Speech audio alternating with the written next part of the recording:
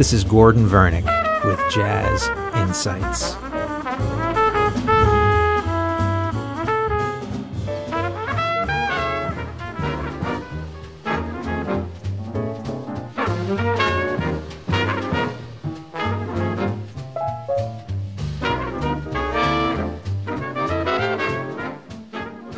Today we're going to continue with the music of the great trumpet player Clifford Brown. The track you're listening to at the beginning of the show was recorded in Sweden in 1953. It was part of those recordings, that clandestine recordings that members of the Lionel Hampton Orchestra made while they were touring. This was made in Sweden with some Swedish musicians, and there's actually two trumpet players on this track. One of Clifford Brown's bandmates, a wonderful trumpet player also by the name of Art Farmer. So the two of them made this recording. Actually, they made quite a few recordings in Europe, but you can hear the two of them. They play similar, but Clifford Brown's got a little more clarity, a little more snap, crackle, pop in his playing.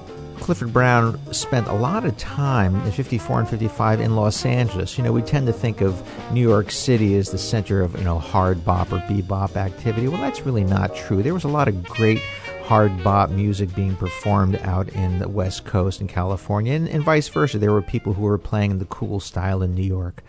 The next series of recordings we're going to listen to are very unique because it features Clifford Brown, the quintessential hard bop trumpet player, playing with a group of West Coast California cool musicians in music that is more highly arranged, as if it were like Miles Davis's No-Net or Dave Brubeck's Octet, with lots of counterpoint and changes in texture. So let's listen to some of these interesting recordings. Of course, Clifford is still a quintessential hard bop trumpet player, but the framing of the music is a little different. Let's listen to a great old tune entitled Blueberry Hill.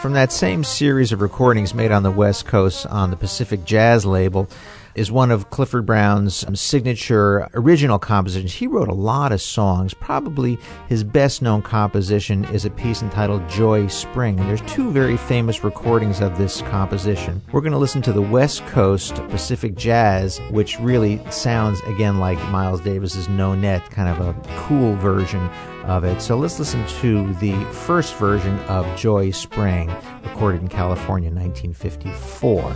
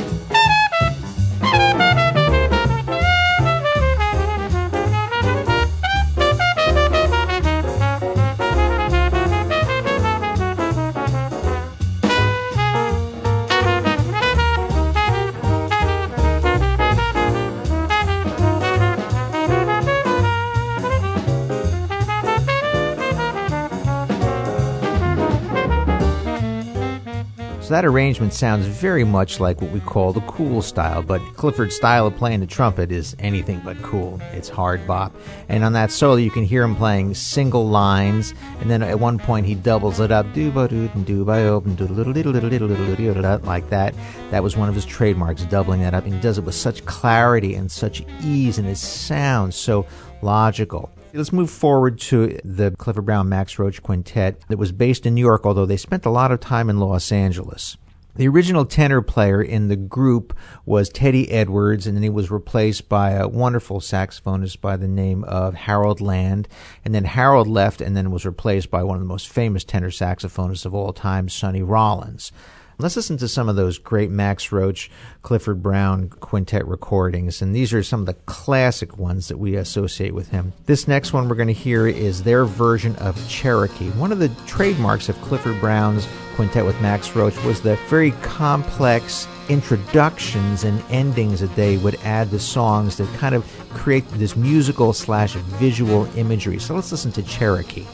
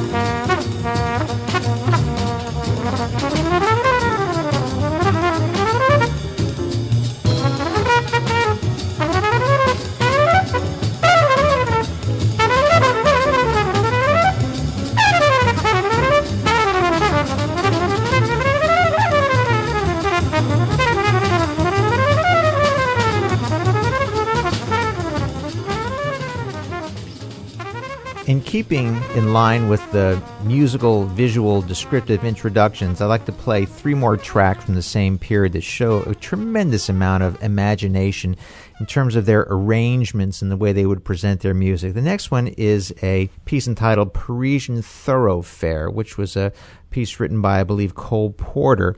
And listen to the musical introduction and the treatment of this song by the quintet.